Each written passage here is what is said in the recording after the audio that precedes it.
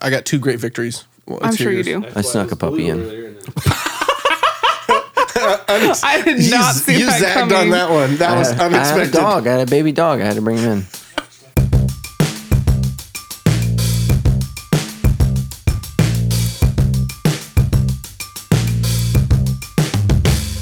Well, hey, everybody, and welcome to the Debrief with your friends here at Sandals Church. My name's Justin Pardee. This is... Oh, I'm Stephanie Keene. Yep, exactly. We are Did hanging you out here. forget who you are? The video Well, he threw looked you at me off. weird, like Well, she's going as Dolores today because you got that got double like a scarf action. Yeah. little old lady cardigan. Something's wrong with you. You're frozen I know, I'm cold. You guys are in Yeah, the t-shirts. debrief live today from Big Bear, California. Exactly. Got my earmuffs on. We got Pastor Matt here in the corner. You feeling good? Yeah, P&B. I believe it's like 80 degrees. Yeah, it feels actually really great in here. I'm drinking iced coffee at this moment. I should have ordered iced coffee. I was going to ask you, But you know that's actually really bad for your voice.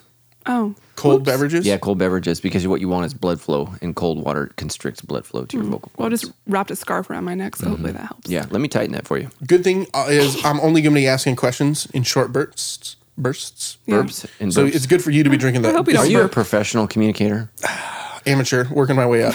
A couple stand- weeks I ago, stand behind the Stephanie lead. called me Master Pat from the stage. She said in a few happens seconds, to all of Master us. Pat will be out. I also heard that a couple of weeks ago when I was home with strep throat, Stephanie was hosting for me at the Hunter Park location for the weekend, and then maybe missed a little moment too. I did. Sorry, All I'm right. throwing you under the bus. Came There's- backstage during a song, thought, cool, we're done. That was great.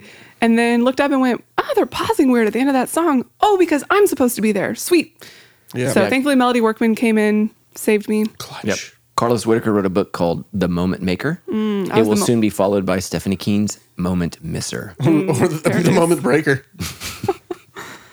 Oh, that is awesome. I like Moment Mister better. This is the Debrief, where every week Pastor Matt Brown brings real answers to your tough questions from the Bible. And we have been getting so many questions lately that we are going all off topic today. So we're not even debriefing your sermon. We're just going straight with off topic questions. I don't know how I feel about that. I work really hard on my sermons. Well, we'll get back to your sermons, but right now we're going to focus on answering the questions of the people. Before we get into that, speaking of the people, we want to say thank you to those of you guys who are supporting us by subscribing to our new YouTube channel. That is super helpful for us as we have just got that launched. We're getting that up and ready. Maybe some of you right now are watching us on YouTube. If you are, what's up? We're so glad you have you hanging out with us here. We're if you're so still glad on that audio, you're here. Oh, see, that's a good Sandals Church line.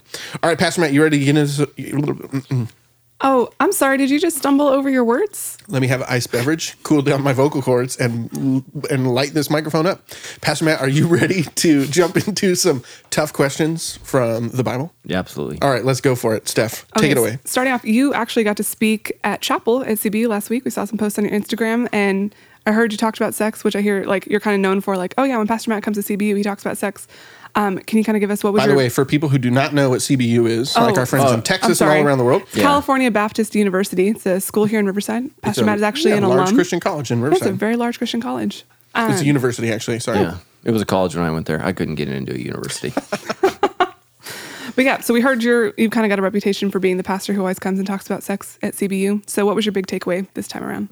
Yeah. Well, I didn't pick the topic this time. They actually, I think they couldn't find another sucker to talk about it. So they were like, let's get this guy. Yeah. So the topic was a real conversation about sexual boundaries while dating. And so just the focus was on, where's the line? How far is too far? Kind of those things. And we looked at a really controversial passage in 2 Samuel that most Christians have never heard about. So it's a story of Amnon and his half-sister Tamar. So really, really tragic story where the desires get the best of Amnon, which sexual desires often do. And so the question is really, where's the line? And really started with the question, is there a line? Because, California Baptist University is a Christian university, but not every student that goes there. I think they have like 8,500 students. It's a pretty big school. Not every student. Matter of fact, I think more than half of them are not Christians. Oh. So most of them don't have a line. And so the question is, who draws the line? Is there a line? Is the line kind of gray? What is it? And so we look at the 3 characters in that story and talked about there clearly is a line, and that human beings need somebody else to draw the line, because we draw sexual lines with our desires. God draws sexual lines with love. And so it's just completely different. So that was kind of the outline, and hopefully it blessed some individuals, and maybe they'll have me back. Exactly. Maybe we'll be getting some questions, follow-up questions from those CBU students. Oh yeah, coming up. Cool. coming up on the next couple episodes. Okay, so we've got another one. This question came in from Alex on Facebook, where you can find us there at The Debrief Show. Just go to Facebook, search The Debrief, and if you want to get a question on, just send us a message. So Alex says, hey guys, I have a 2-part question about the Holy Spirit. First of all, does the Holy Spirit dwell within everyone, including non-believers, and is only revealed or unlocked when they give their heart to God? And then are our souls actually the Holy Spirit living within us, and when we die, it leaves to be with God? Yeah, so let's tackle that question. The first part of the question, is the Holy Spirit already in all human beings, and is it unlocked when we become born-again Christians? No, the Holy Spirit is the unique, intimate relationship that God shares with those who have placed their faith in Jesus Christ and are a part of his church. God loves the world, but God has a unique love and a unique relationship with his children.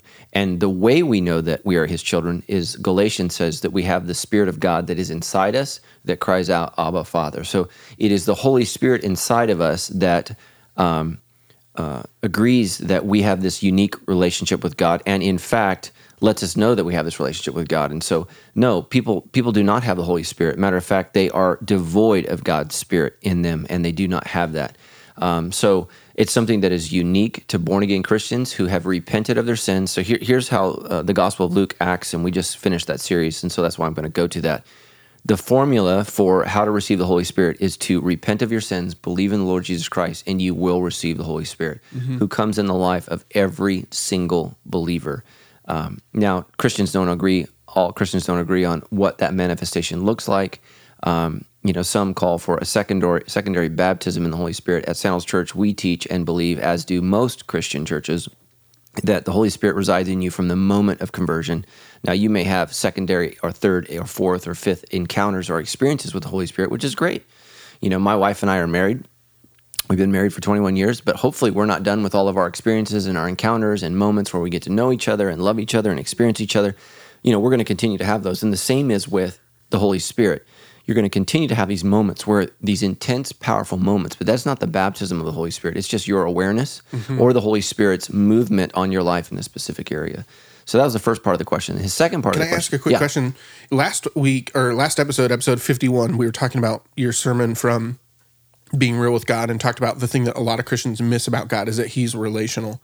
Is the Holy Spirit like the means by which God is relating with us? It's the personal nature of God. So when we look at 2 Corinthians 13:14, this was probably one of the most important texts in understanding the doctrine of the Holy Spirit, because it's not just the doctrine of the Trinity. It's not just understanding, the right thinking about who God is, but it's how does God operate within that context. And so, the Father, the Son, and the Holy Spirit are all equally God, and so that is the nature of who God is. However, there's a thing called the economy of God, and if that sounds like a big word, it is. So the economy of God is, how does God work? So the Father is the Father, and he does what he does. The Son is the Son, does what he does, and the Spirit is the Spirit, and he does what he does. All three persons within the one God. And so the economy of God is that the Father submits to the Son, and the Son sends the Spirit. And so sometimes it can get a little confusing, because sometimes it will say the Spirit of Jesus, the Holy Spirit, but pragmatically speaking, it is the Holy Spirit that gives us the intimacy with God. So the way that we have an intimate relational experience is not necessarily with Jesus. We have faith in Jesus, but Jesus is sitting at the right hand of the Father. That is where he is. He's in heaven. The Holy Spirit is here with us and is manifest in the lives of his believers and is at work in the world, convicting the world of sin and convincing the world to place faith and trust in Jesus Christ. So that's what the Holy Spirit is doing here and now. So 2 Corinthians 13:14, may the grace of our Lord Jesus Christ. So that's the prayer. So that's how we start a relationship with God, is the grace of the Lord Jesus. There's no relationship with God apart from the grace of the Lord Jesus Christ. May the love of God the Father, may the love of God, and it doesn't say God the Father, but it's insinuated because he's not the Son. May the love of God the Father, and think about how important that is with everybody who doesn't have dads, they don't have parents, they don't have a good example of men in their life. Let God be that loving male figure in your life. And we all need that, whether we're men or women. We need that positive, loving, encouraging, strong male figure in our life. And that is God the Father. He is the perfect Father. And then may the fellowship. So think about that word, the fellowship of the Holy Spirit. So it indicates in that one verse, how do we have a relationship with God? It's through faith in Jesus Christ, but it is through the fellowship of the Holy Spirit. And so, J.R.R. Tolkien's famous book, Lord of the Rings, the Fellowship of the Rings, right? You have this gathering of these individuals who come together, in arms and in love and literally giving their lives for one another. That's what fellowship means. We come together to make this happen. And so the Holy Spirit is what joins us. He speaks to us. He actually prays for us when we don't know how to pray. The Holy Spirit prays for us. He intercedes, in our prayer life, and Jesus intercedes for us on behalf of the Father. So it's a really unique relationship, how God works together, and every person of God has a specific relationship, not only to each other, but to us, and how they work with us. And so it's a great, great question. And so that's why understanding who God is so important for understanding your relationship. Now, let me say this. Some people are always get worried, and probably a follow-up question will be, well, how do we pray? Well, Jesus said, pray our Father who is in heaven. But the bottom line is, you can pray to Jesus, you can pray to the Holy Spirit, you can pray to God your Father. It's God. So the question is, what do you want to see happen, and how does that work? And so Paul prays at the end, may God's love be with you, may the grace of Jesus Christ be with you, and the presence of the Holy Spirit. And that's what we want in our community groups, in our lives, and in our church. We want the presence of the Holy Spirit, the fellowship of the Holy Spirit to be with us. Awesome. Okay, so that last and second part of Alex's question was, are our souls actually the Holy Spirit living within us, and when we die, it leaves to be with God? Yeah, so no. You have your own soul or spirit, and the Bible divides these two, and in reality, I think they're talking about the same thing. Your soul, your spirit, that eternal part that is within you that was meant to live forever. And so by eternal, I don't mean that it existed before, but it will exist forever. So your spirit came into being from the moment that you were born. God breathes the breath of life into us, and so we have our spirit in us that God gives. So as human beings, we have a physical body that lives and dies, but we have a spirit that will live forever. And my understanding of Scripture is your spirit will live forever, either with God or apart from God. There are some Christian denominations that believe that people will not exist in hell forever, but that God will annihilate them or destroy their souls. I don't see that in the text. What I see in the Bible very clearly in the book of Revelations is that we will be thrown into the lake of fire forever for those who are not in Christ. And it says the second death, but it doesn't mean death. Death in the Bible means separation. So when you die, you don't cease to exist. Your soul is separated from your body.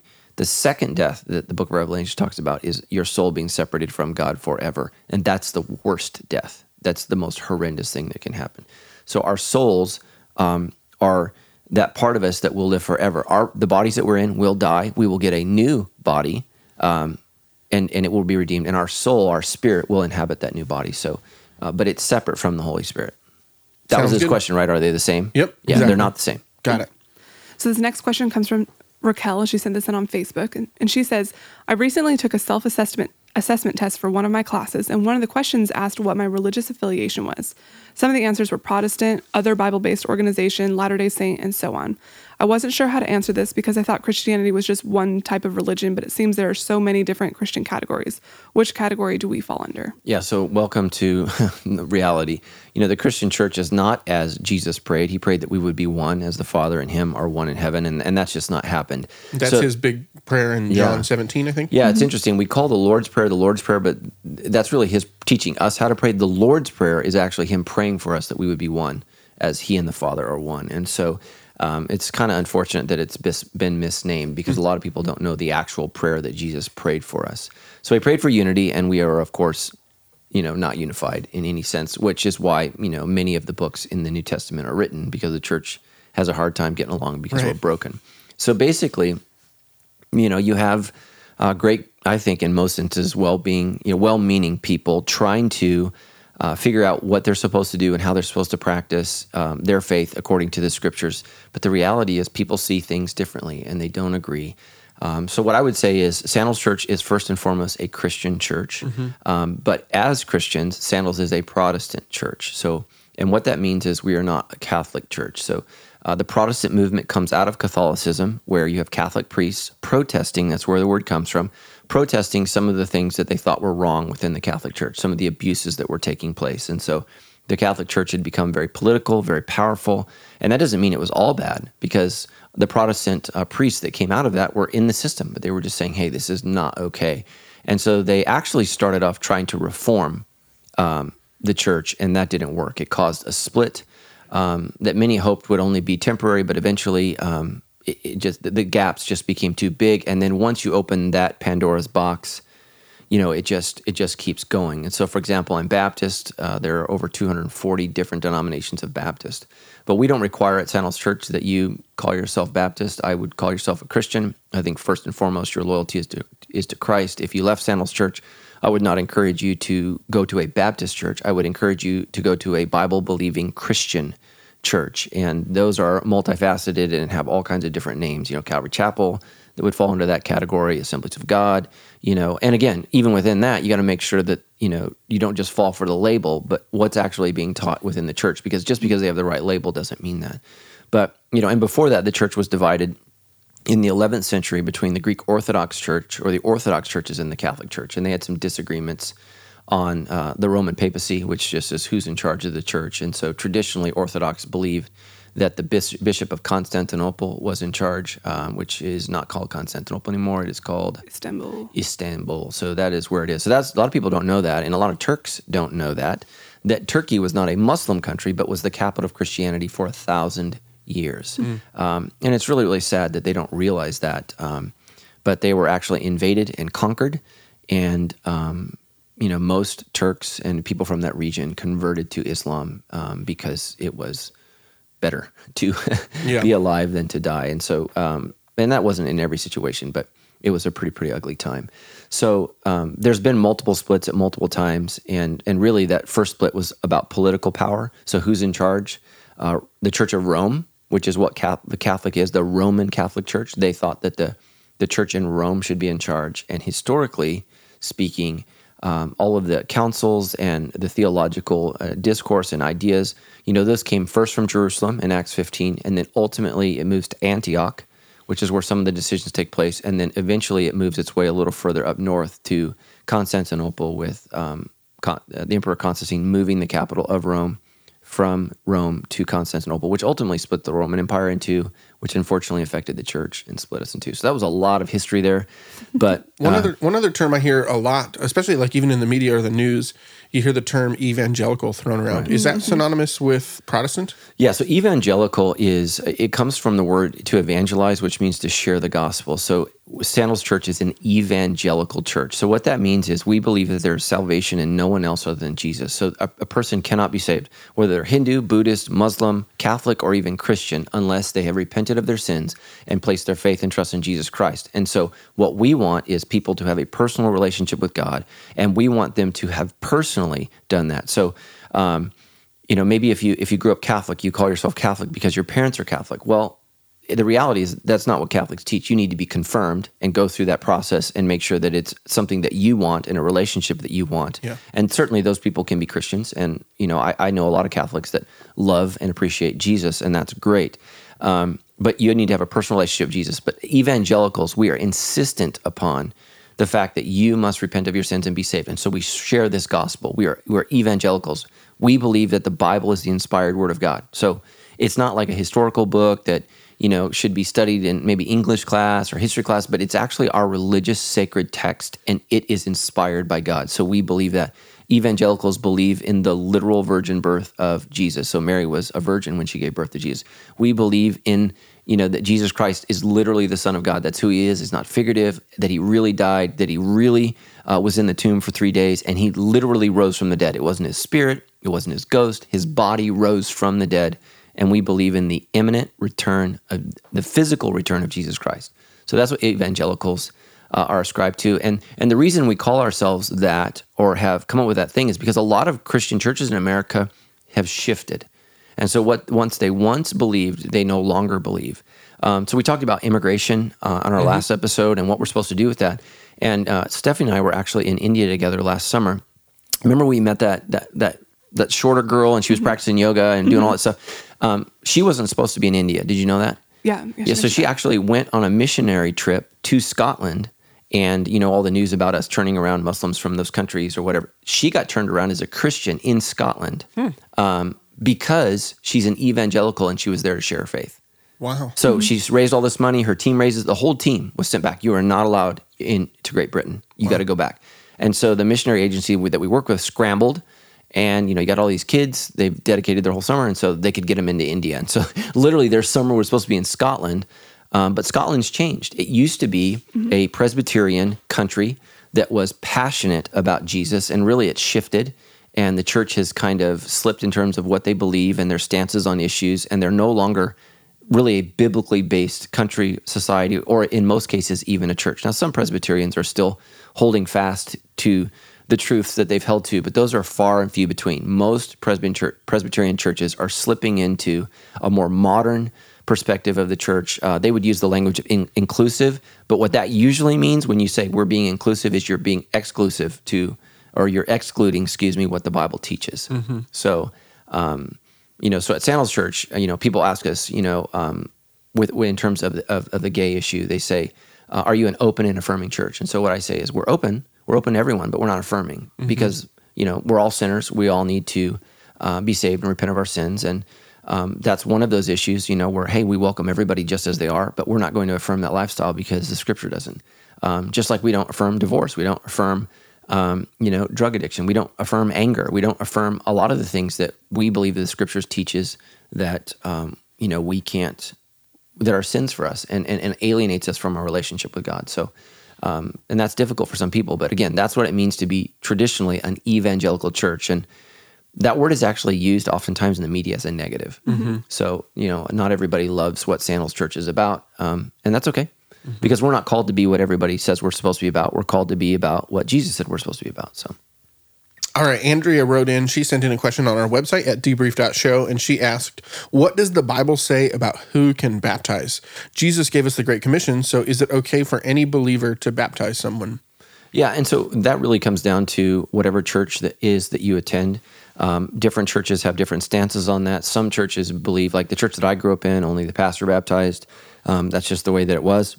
I certainly don't think that you need to do that. The Apostle Paul makes a point in Corinthians that he doesn't remember baptizing anybody, and then he goes, oh yeah, wait a minute, and then he says, except this guy, that guy, that guy. But he says, other than that, I was not there to baptize you there. You weren't there to be baptized in my name. You were to be baptized in Jesus' name. And so it's all about Jesus. So here's what I would say is, don't go get baptized by your friend out on your own. Baptism is a ceremony that needs to take place in church, within a church context. Certainly there is the Ethiopian eunuch in Acts, but there was no church available. He's on his way back to Ethiopia. The Holy Spirit brought Philip there, for that moment, and that was his act of contrition and repentance, and he said, hey, let's do it right now, and so he did that. So I would say that baptism, is something that you should do on your own, just like I think weddings are something that you should do in front of people. Baptism is the same thing. So you should get married with your family present if possible, and with baptism, you should get baptized with your spiritual family present if possible. If not, get baptized. But try to do it in front of your spiritual family, and I would do it in submission to whatever local church that you go to. So if you're at Sandals Church, don't get baptized in another church. That's weird. That to me, that's like getting married, with a family that's not your own. I mean, include your spiritual family. Let them be invited into that process, because baptism is one of two things. One, it's the identification, the public identification with Jesus. So a lot of people, talk about, well, you got to come forward at church, and that's your proclamation of your faith in Christ. Historically speaking, that's baptism. So the altar call, where we call people forward, that's kind of a modern twist, but what it really is being baptized. And so so you want to be baptized publicly, and then next you want to be baptized by whatever your church leadership does. So here at Sandals Church, we allow ministers to do baptism, but we also allow people who are trained. And we really, really love people that were intricate in leading you to Christ to be involved. I think that's huge. They shared in the labor of seeing you get saved. I think they should be able to share in the rejoicing of watching you publicly proclaim your faith in Christ. And I think it's a very, very powerful thing, and I'm grateful to those people who get to do that. I don't get to baptize that often anymore. I think this year I might do one. So, and it's just people that I've been intimately involved with in terms of sharing, their faith in Christ with. So, one of my most favorite baptisms I was able to participate in recently was on Easter. I think it was 2 years ago, maybe 2014 or 13. But we actually got to do it in service in the auditorium. We had brought in the baptismal area, the pool, to be able to do that in. And what's interesting about that one was I was doing the kind of the officiating, I was saying the things, talking to her, asking her those questions about what she believes in Jesus. But her friend, who they're both moms at the preschool my kids go to, her friend was actually the one who physically baptized her in that particular process. And that was a cool one. And for me, what was interesting as he talked about family, her physical spirit, her physical family was not really present in that because they're not all believers, but her spiritual family was able to be a part of that moment. And now, whenever she pops up in my Facebook feed or I see her at that preschool, like I just pray for her. I feel like she's a little sister of mine, that I care about and her success and all those things. So I love what you said about inviting your spiritual family into it. That has had a real big impact on me. Yeah, I think you should invite your physical family because I think they need to be a part of that. But if they say no, you still need to do it in front of your spiritual family because I'd said baptism is two things. One, it's an identification with Christ. Two, it's a public identification with the church. You're saying, I'm one of these people. Mm-hmm. So think of it like a wedding ceremony. Yeah, totally. I'm married to God and his church. I'm committing to both of these simultaneously. And just so you know, biblically, you cannot commit to Christ and not the church. I mean, none of the apostles would understand what you're talking about. So in Western Christianity, we divorce those two issues. Oh, I'm good with Christ, but not the church. The Apostle Paul would go, what? Because it's the same for him.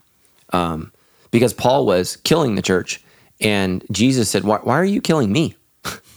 So that's how profound that union was for Paul. So this next question comes from Jess, and this is actually in follow-up to our conversation a couple weeks ago about our core strengths and core struggles and what it means to be real with ourselves. And Jess says, I struggle with laziness with a side of procrastination, she threw in there. Between work and family, I have a hard time doing all I should, including reading my Bible. I recognize this and say that I want to do something about it, but it never lasts more than a few days. It's beyond frustrating and embarrassing. What's my next step? Yeah, that's huge. So, if you're, the 9 personality, the peaceful person, disciplines are always going to be a real challenge for you, but it's the necessity. So if you remember, laziness is the struggle, the strength that you must pursue is faithfulness or faith. So and what I meant by that is not simply cognitively believing, but physically practicing, physically being faithful, physically doing things that you wouldn't normally do. And so the basic thing is just getting into habits, building habits in your life. And it takes, 5 or 6 weeks for something to become a habit. So I would say start doing that. So one of the things, that I try to do is I try to read my Bible every day. It's a little easier for me because it's my profession, but I confess to you guys today, for whatever reason, the last couple of days, I've struggled with my quiet time. I don't even know where my Bible is. Our house is being repainted. It's been really, really frustrating. Everything's covered in plastic. And so now that doesn't mean I'm not in God's word because I have a sermon to prepare. I actually am preparing for multiple sermons this week, but I don't consider that my quiet time. My time with God right now, I'm in 2 Samuel. That's where I'm at, but I'm not preaching out of that. So, that's something that's important for me. So I just would say start slow. And the next thing is if you're not in a small group, get in a small group with people who are reading their Bible and read with us as a church.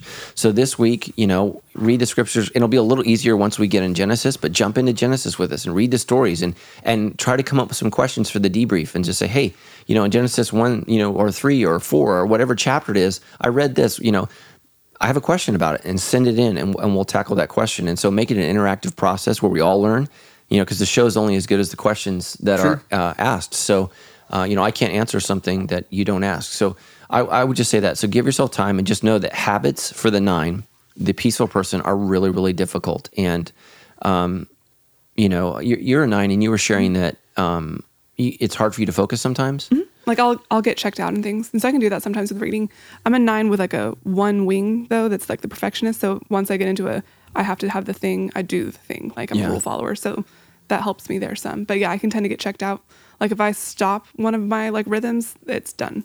So if I'm not reading or if I'm not working out, I haven't worked out in a couple weeks because it just, my routine's changed. And so then it drops off. And so just know this, whenever you start a habit, you need to let go of a habit. So you can't, so one of the lies we tell ourselves is I can add this. Well, okay. So that means something has to be subtracted. And so, this is huge for parents, for married people dating. If you're a single guy and you add a relationship, that means something's got to go. So time with friends, time, something has to give. And so what we do in modern culture is we just keep adding and then we wonder why we have a mental emotional breakdown because you can't do all those things. And so, my wife always says, I think we should do this. I said, great. What do you want to take away? She hates that question because my wife's a 7 who thinks you can do everything. You know, the enthusiastic person, the joyful person. I want to go to every party. I want to be everywhere. And I'm like, great, you know, but something has to say no. So when you start a habit, you're going to have to let it go of habit. So to read your Bible every day, maybe that means, you know, you don't listen to your favorite, you know, radio program, or you cut a TV show out, or you have to eliminate something to add something.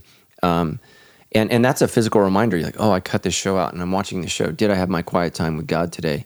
And I just think that's so important. And, you know, as somebody who's been doing it for years, I'm constantly blown away at how God speaks to me every single day. And I can't tell you how many days where it's like I read something and I'm like, wow, I needed that today.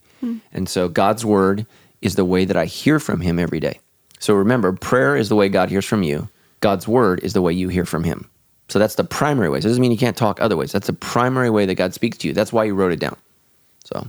Hey, I just was going to share, I struggle with discipline in pretty much all areas, and I downloaded an app for my phone that I use. It's called Productive, and it's really simple, and then I just I'm tracking 4 things that I'm trying to make sure, well, actually 2 things I want to do every day and 2 things I don't want to do every single day, and I just get a little alert, so some are in the morning, some are in the evening, and I just get to swipe yes or no, and for me, just the act of writing it down and making a notation and being able to see, hey, I've done this, so I know for a fact that I have read the Bible 31 days in a row, I've not had soda 3 days in a row, is helpful in terms of building momentum, and it helps you see the past a little bit more differently, when you label that down. So that's been helpful for me. And just know, some people are more disciplined. I mean, Stephanie, how long have you been my assistant?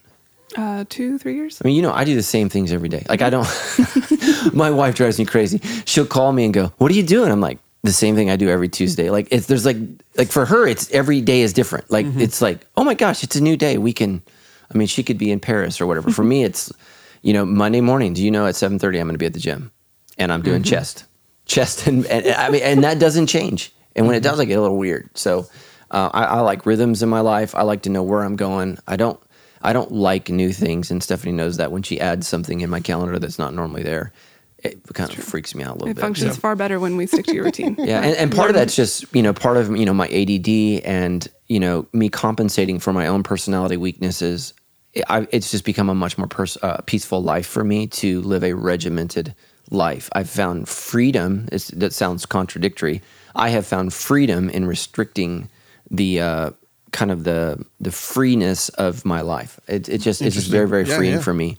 And so I don't have to write a lot of things down because I don't do a lot of new stuff. So, but I like my life. I'm 45 years old. I really, really like my life. I like the things that we do, and every Sunday night it's family night. That's what we do. I don't do anything else. I'm gonna hang out. So pretty cool. And just to give you hope, Pastor Dan Crowley, he's a number 9, isn't he? Yeah. He's a type. So his core sin would be laziness, and I think he's one of the in the most spiritually disciplined people that I know. And you can always, when you have conversations, he'll always end up sharing something from his recent journaling or whatever. So there's a lot of, I think the strength there is self-control or something like that. So he's very spiritually disciplined. So it is possible for you to move in that direction, but baby steps is a great way to do it. All right, we've got one last question. This one comes in from Alexis. Says, with everything going on in the world and with the Women's March being heavily focused on wanting the right to abortion, I was wondering why we don't, as a church, talk more about being pro-life. I'm far from being experienced enough to even try and reason with people who support pro-choice, but I would love if there was a way for us to help people be more educated on the matter. So there's a lot in that. Yeah, that's a huge question. And just know, abortion is something that's very, very sensitive to me. I was born into a feminist family. My mom's a feminist. I mean, she was headed to Cal Berkeley in the 60s. She wanted to be a part of that whole, burn your bra thing, and but had a World War II dad who put the brakes on that. So, my mom, when she got pregnant with me, abortion was something that she considered. And, she was in a difficult situation in her relationship, and it was an option that she chose. And I just remember when she shared that with me, it was just very, very painful. You think about the fact that, I could have been killed potentially by my own mom. And I just want to emphasize that and I'm praise God that she didn't, that she chose life. But abortion is just one of those issues that I feel like has, like so many issues, is politicized in our culture. And so instead of asking, what is the right thing to do, we talk about rights. And so rights are a very, very dangerous thing. And so It's just one of those awful things. And so why don't I talk about it? Because I believe the gospel is offensive enough. It is totally offensive. I mean, I stand up there each and every week and I call people sinners. I do, because they are. And so if I have to choose between me personally offending people and Jesus offending people, I want Jesus to offend, because I think that he has that right. He's my Lord and he's my Savior, and he gets to be offensive. I don't want to be offensive. Now, some of you are like, "Oh my gosh, I'm offended by what you say all the time." Well, you're super sensitive. I'm trying not to do that. But my prayer is for, the feminist woman who believes in abortions on demand and all of these things, that when they come to our church, that they would find a loving environment where we could begin to encourage them to keep coming, and that over time they would listen to what we have to say. Because part of the problem in our political climate right now is, for example, on any issue, so let's say a gay person finds out that Sandals Church does not believe in gay marriage, we don't perform. They're never going to come to our church. I would much rather have them come, feel loved, have a great experience, fall in love with Jesus, get curious about Jesus. Then we can have a conversation about, our stance on homosexuality. But if we hit them at the front door with that, they're never going to talk. They're never going to be a part of that. And so the same thing is true about issues like abortion. I think that it turns away more people than you will bring in. I think most people fundamentally know that taking the life of an unborn child is not a good thing. Now, they might not be able to articulate the words murder or killing, but I think if you're honest with yourself, you know that it's not a good thing. And I think that we can maneuver people from that point to understanding, look, we believe that life is a precious thing. Life is something that is to be protected. And we want to do that. But having said that, we don't want that to become our anthem. We don't want to, get on this moral high ground and make everybody feel like crap because of this issue that's been legal now in this country for, 1970. 44 years or something like that? Yeah. Mm-hmm. Yeah. And so here's the good news is, the amount of abortions are going down every single year. I think that's a good thing. We need to rejoice in that. I don't know if this is factually true, but I've been told, and I haven't done the research, that there's actually less abortions now that it's legal than when it was illegal. So I don't know how on earth you calculate that. People say things. People use the word statistics whenever they want to. So I haven't. It has not been proven in my mind. So I say that very, very loosely. Just know this. There are many, many issues. So last week people said, well, why don't you speak about the refugees coming out? There are going to be political issues on the left and the right that I choose not to address because instantaneously they're dividing issues. And what I've got to do is I've got to figure out a way, how do I approach the sinner in such a way where they can hear the gospel in the best possible position in their life? And that's my heart. Now, some other pastors will say, well, you're compromising, you're this, that, and guess what? Their church is 50 people, and they're going to preach their conviction to the same 50 people who don't need to be saved for the rest of their life. Well, I don't want to be in that church. I want to be in the church where people are being saved and we're reaching lost people, not found people, lost people. And in order to do that, my goal each and every week is come back. And I think, right, the proof is in the pudding. We started with 3 people. We're running over 8,000 now on a weekend, on a regular basis. Mm-hmm. That's a big deal. Yeah. And I don't think I've compromised anything. I think I'm using a thing called strategy, which Jesus said. Remember when we studied Luke, he said the people of this world are wiser than religious people. Because here's what religious people think. They stupidly think God's going to bail them out regardless of how dumb they are. Mm-hmm. That's not true. You don't get to be an idiot. We just talked about Constantinople being the center of Christianity. You want to know why it's not? Because they didn't buy the canon. Hey, knuckleheads, buy the canon. The sheik did. Mm-hmm. So guess what? No more center of Christianity. It doesn't matter. And what they believed in their heart is they believed God would save them, that it would never happen. They would never fall. They're a bunch of idiots. And they lost everything. And people were enslaved. And if you listen to all those old chants, the Gregorian chants, half those chants, you know what they're singing about? They're bemoaning the loss of Constantinople. Mm-hmm. They can't believe it happened. They're lamenting. That's why those songs sound like torture, because they are. It's like, oh my gosh, I can't believe this happened. And that's what they're singing about is the beautiful capital, the Hagia Sophia, the center of Christianity. Mm-hmm. It's now a mosque. Mm-hmm. What happened? Be smart, buy the canon. That's great. It's great you have a wall, buy the dumb canon so you can protect yourself. And they didn't do it, and they lost, and they were conquered. And we've got to be smart. We've got to be strategic. And I would say that's the number one thing that I see in the church is Christians don't employ strategy. What is your strategy? And Christians say stupid things. Well, the word of God will not return null and void. Well, I see it do that all the time.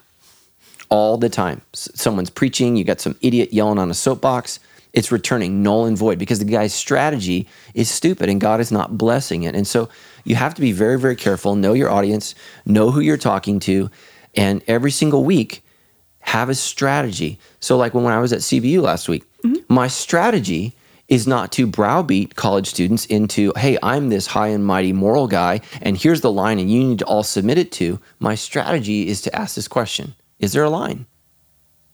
Is there a line? And guess what? Some of them are going to say no. So then I'm going to tell a Bible story about a guy who thought there were no lines. And guess what? Everybody, when they're honest, thinks there's lines. Here's the problem. We all draw them differently.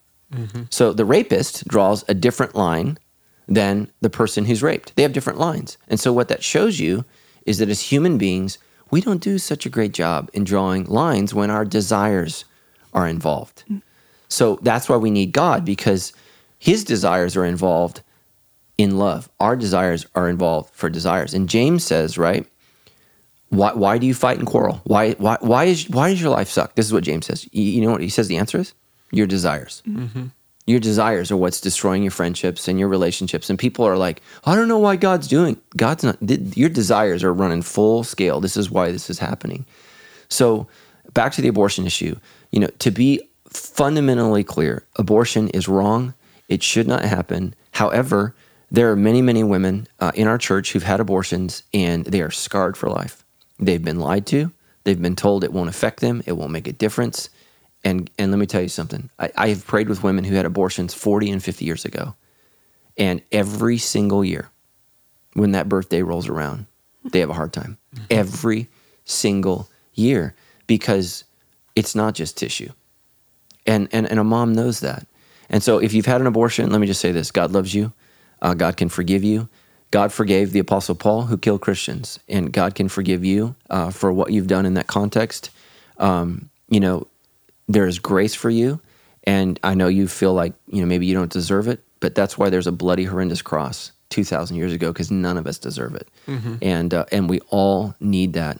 So instead of maybe being anti-abortion, they should get involved with your sister-in-law. She runs a great Riverside Life Service is a crisis pregnancy center in the city of Riverside here that we got a great relationship with here at Sandals. So if you are interested, Sandals, we've got an awesome relationship there. I know that we support them financially, as well as a lot of people from our church volunteer there and participate doing things like counseling and everything from, sorting through donations of baby clothes and things like that, or even just donating. That's one of the things my wife and I do when our kids outgrow it. We send it to Riverside Life Services so that there's a library of kids' clothes there available to moms who want to make the right choice, but the financial pressures of raising a kid are scary for them. So, well, not only that, but nowadays, especially young women, teenagers, they're being told their life is over. They're being told there's no hope. You're going to be, and there's statistical evidence that bears that out. So a woman who has a child before a certain age without a father in the home. I mean, the statistics say, and I have looked these up, they're going to be poor, they're going to struggle, it's going to be difficult. So having said that, there are many, many options. There's so many families in our church that would love a little baby. And here's how you stop the power of sin. The response to sin should never be sin. So so you sinned, you blew it, you have an unwanted pregnancy, but God wants that baby. So let's solve this sin issue with good. And let's do something good, and let's figure out a way to save this baby's life. And we have a staff member at church who just adopted a baby that was up for an abortion. And I never forget when they brought their baby to church on the first weekend. This mom is holding this little baby, and I'll never forget her words. She said, "Can you believe that they were going to kill this?" And he was just so incredibly beautiful, and we just held him, and it was a really powerful moment. So God can bring something good out of a very, very stressful situation. That's what Romans 8:28 says. For God can work all things for good to those who love him and are called according to his purpose. And so, my heart goes out to women who find themselves in a very, very tough situation. I can't imagine what that would be like. I'm not a woman. I don't pretend to be. I know that God loves you. God has a plan for you. We're not here to judge you. We are here to try to help you make the best decision possible. And my prayer, for any mom who might ever be listening is, you don't know. That baby inside you might be the next Matt Brown. And I'm so grateful and so appreciative that my mom chose life, because if she didn't, you wouldn't be hearing this podcast right now. Totally. This would not be happening. And, my generation is the most aborted generation in history. So my generation, Generation X is the smallest generation in the history of the United States in terms of population, because 30 million of us were aborted. And that's the reality. And that's heavy, awful, and ugly. And, which is interesting because nobody says this in a political campaign, it never comes up, but one of the big problems with boomers retiring is there's not enough workers to support them in retirement. Well, do you want to know why that is? Because they chose themselves as a generation in life. And now there's not enough of my generation to support them as they age. And nobody ever brings that up, but it's huge, huge problem. And it's just a reality. When you take that many children, it's going to have an impact. And so, and again, let me say this, if you're a feminist or a liberal, I'm not here to take away a woman's right to choose. I am here to help her make the best choice she possibly can. That's my heart. That's my desire. And I think if you're truly, a woman who wants to be about women's rights, in those women's marches, you need to know this, that women's groups that are pro-life were banned from participating in those events. So that's unfortunate. And I think that's wrong, because I think all women should have been able to be included in those events and to participate in that, because diversity includes people who disagree with you. And that's one of the things that I think we all need to deal with is that's what you get when you have diversity. You have people that don't agree. And I'm just really, really bummed about our current culture and the way that we're moving. And, I think many of my brothers and sisters on the left have become the new religious right. And it concerns me for them, because I didn't think the religious right was right. And I don't think much of the liberal left is right either, because they've become what they came out to dispel. And we got to be careful about that. I was a political science major, and I'll never forget these words. It was written by Jean-Paul Sartre, who was an existentialist philosopher. And this is what he noticed about movements. I'm going to try to quote it right. It's been 25 years since I was in college. But what he said was, any institution, regardless of its Any institution, regardless of its intention and or purpose, will in the end serve itself.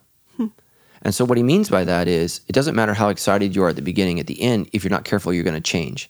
And so what that means is, if you're the ACLU and you start off to be about civil liberties, in the end, guess what you're trying to do? Raise money.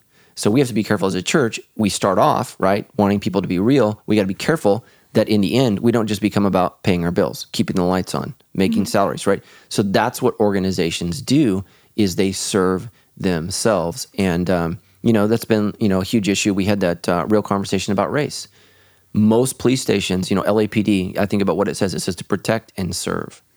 Well, if they're not careful, that organization that was meant to protect people can ultimately become an organization that protects themselves and serves themselves. So we all have to fight that. And I love police. I love our police workers, and I appreciate that. We all need to be aware of that. So anyways, that was enough, a little political rant there. But, that's why I choose not to deal with those issues, because I don't want to run people out the door before I start talking. Right. That is stupid. And so what Christians think is you're making a stand. No, what you're doing is you're driving people out. And why would you do that? If people have taken the risk to and blessed me by their presence, that's what they're doing. They're blessing me by their presence. They've taken off their Saturday, their Sunday. They're sitting down. They're coming to hear me talk about God. Why do I want to run them out the door the first 5 minutes that I talk, because I just feel like I need to say something? And that's stupid, because then what I'm doing is I'm preaching to the choir who already believes. Then what are we doing? I mean, I don't know. I'm so frustrated with, so much of what happens in the church, because, and even other churches now that criticize Sandals, Sandals is compromising. No, we're trying to reach people, man. Why don't you start? Instead of recruiting people from our church, why don't you recruit lost people and try to evangelize them? Because you know what? It's really easy to lead people to Christ that already believe. That's a pretty easy group. But, start ministering to Hindus and atheists and people that are not in church and are not religious and have no idea. You have to change the way you talk. And so I'm going to guess at CBU last week, there were probably some, theology students and professor students that just felt like, man, I really missed an opportunity to just cram people over the head. Well, you know what? I'm not trying to reach them. I'm trying to reach the kid that's confused and didn't grow up in the church and has no idea, has never ever thought about, the Bible says, take every thought captive. Now, we always use that for porn. It has nothing to do with porn or lust. What that verse has to do with is Christianity should be able to dissect and take down every argument with reason and intellect. That's why Christians started universities and schools, because we believed that God is on the side of thinking, and we need to think, and we need to take that apart. And so I can introduce people into thinking, and I believe in the end, if they're reasonable and they're fair and objective, I believe they're going to agree with God because he's on the side of truth. So I need to disarm them in such a way to get them to think, is there a sexual line? Because culture says no. Do whatever you want. Well, how's that working? Not real well. So, wow, that was a long answer. Well, man, I really liked it. And listen, if you're somebody that's listening to the show and you like anti-abortion is your issue, and maybe you're feeling frustrated with Pastor Matt or whatever, listen, this is one of the most near and dearest issues to my wife and I's heart. Our family is structured around doing things we can to support women in crisis pregnancy. I just want you to know the things that Pastor Matt is saying, I support it because I've seen it work, man. I get to be a part of phone calls where people are a part of our church and they're trying to figure out how to make these decisions, and they're open to making a decision to choose life for a baby, even at their own inconvenience or perceived inconvenience or whatever, because they're starting to see and trust and know that God has a bigger picture and a plan for them. So, I mean, there is a beauty that comes out of this. So I just want you to know, like, I get you. Like, this is a thing for my family too, but we've seen something just really beautiful here at Sandals. So yeah, and don't fall into the trap that God wants you to make a stand. God wants you to make a difference. Oh man! And so that gives me chills. That's pretty good. I need to tweet that. But that's what Christians think. Well, I just need to make a stand. Why? So you alone can go to heaven? God wants me to make a difference so somebody else can go to heaven. And so I think Satan wants us to burn bridges. God wants us to make them. And so we have to make these bridges so we can connect with people and bring them in and be reasonable. Because what non-Christians have heard about evangelicals, right? I remember there's a gay pastor in town, here in our local town, and I tried to meet with her for months. She wouldn't return my calls. She wouldn't meet with me. She wanted nothing to do with me. And you know why it was? Because she had all these preconceived notions of what an ordained Baptist minister is like. And finally, I said, why are you dodging me? And you know what it was? Is because she thought I wanted to make a stand about her and publicly shame her and embarrass her. I said, I'm just here to try to love you and understand you. We're both shepherds of our flocks. Hopefully you like me want to lead people to heaven. And I just want to have a conversation about how you came to the conclusions that you came to, because I've come to opposite conclusions based upon the same text. And she was like, oh, she still didn't have a relationship with me, but, at least we had coffee and we got to talk. And, Jesus is so, right, he's so amazing in John chapter 8, when the woman is caught in the act of adultery. He says, he who is without sin, let him cast the first stone. And so everybody focuses on that. But then what does he say? Go and leave your life of sin. He hugs her. Then he tells her the truth. So before I can ever tell somebody the truth, I got to hug them. They got to know I love them. They got to know I'm on their side. Jesus is not there to kill her. He's there to save her. And so I think our strategy needs to be hug first, then punch. But if you punch first, man, I don't care what you have to say. You're a jerk. I don't want to hug you. Yeah. Yeah. So anyways, guys, I know that for a lot of our conservative audience, this is going to be challenging, but know that I love you, and just know that you and I agree on probably a whole lot. Where we don't agree on is the strategy. And here's what I would encourage you to do is look at the results. Look at the results and just know that there are thousands of people at Sandals Church who would not be saved if we didn't do the things the way we do. Because there's a ton of fundamentalist conservative churches, and the only reason they're baptizing is because people are having babies. That's it. That is it. And it's sad. And the vast majority of churches, listen to me, the vast majority of churches don't baptize one person in a calendar year. You know what that means? What you're doing ain't working. It's not working. So change it, change it. And I just believe God wants to save so many people, and God wants to make such a difference in people's lives. It's about how we do it. And I believe me, I have done it wrong many, many times. And I'm grateful for the Holy Spirit and for Stephanie and my wife.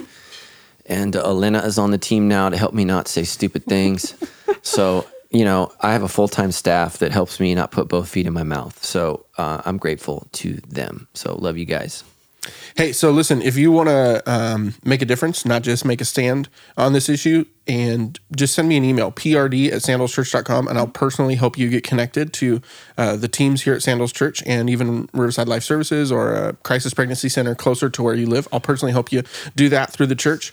If you are someone who is maybe, have a lot of feelings right now because of an abortion in your past, whether you're a woman or a man, man, we would love to pray with you. We'd love to get you connected to support, especially if you're not part of a community group.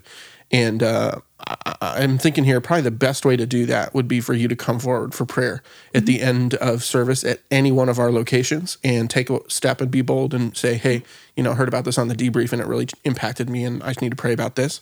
And through that, we can get you connected to some support here.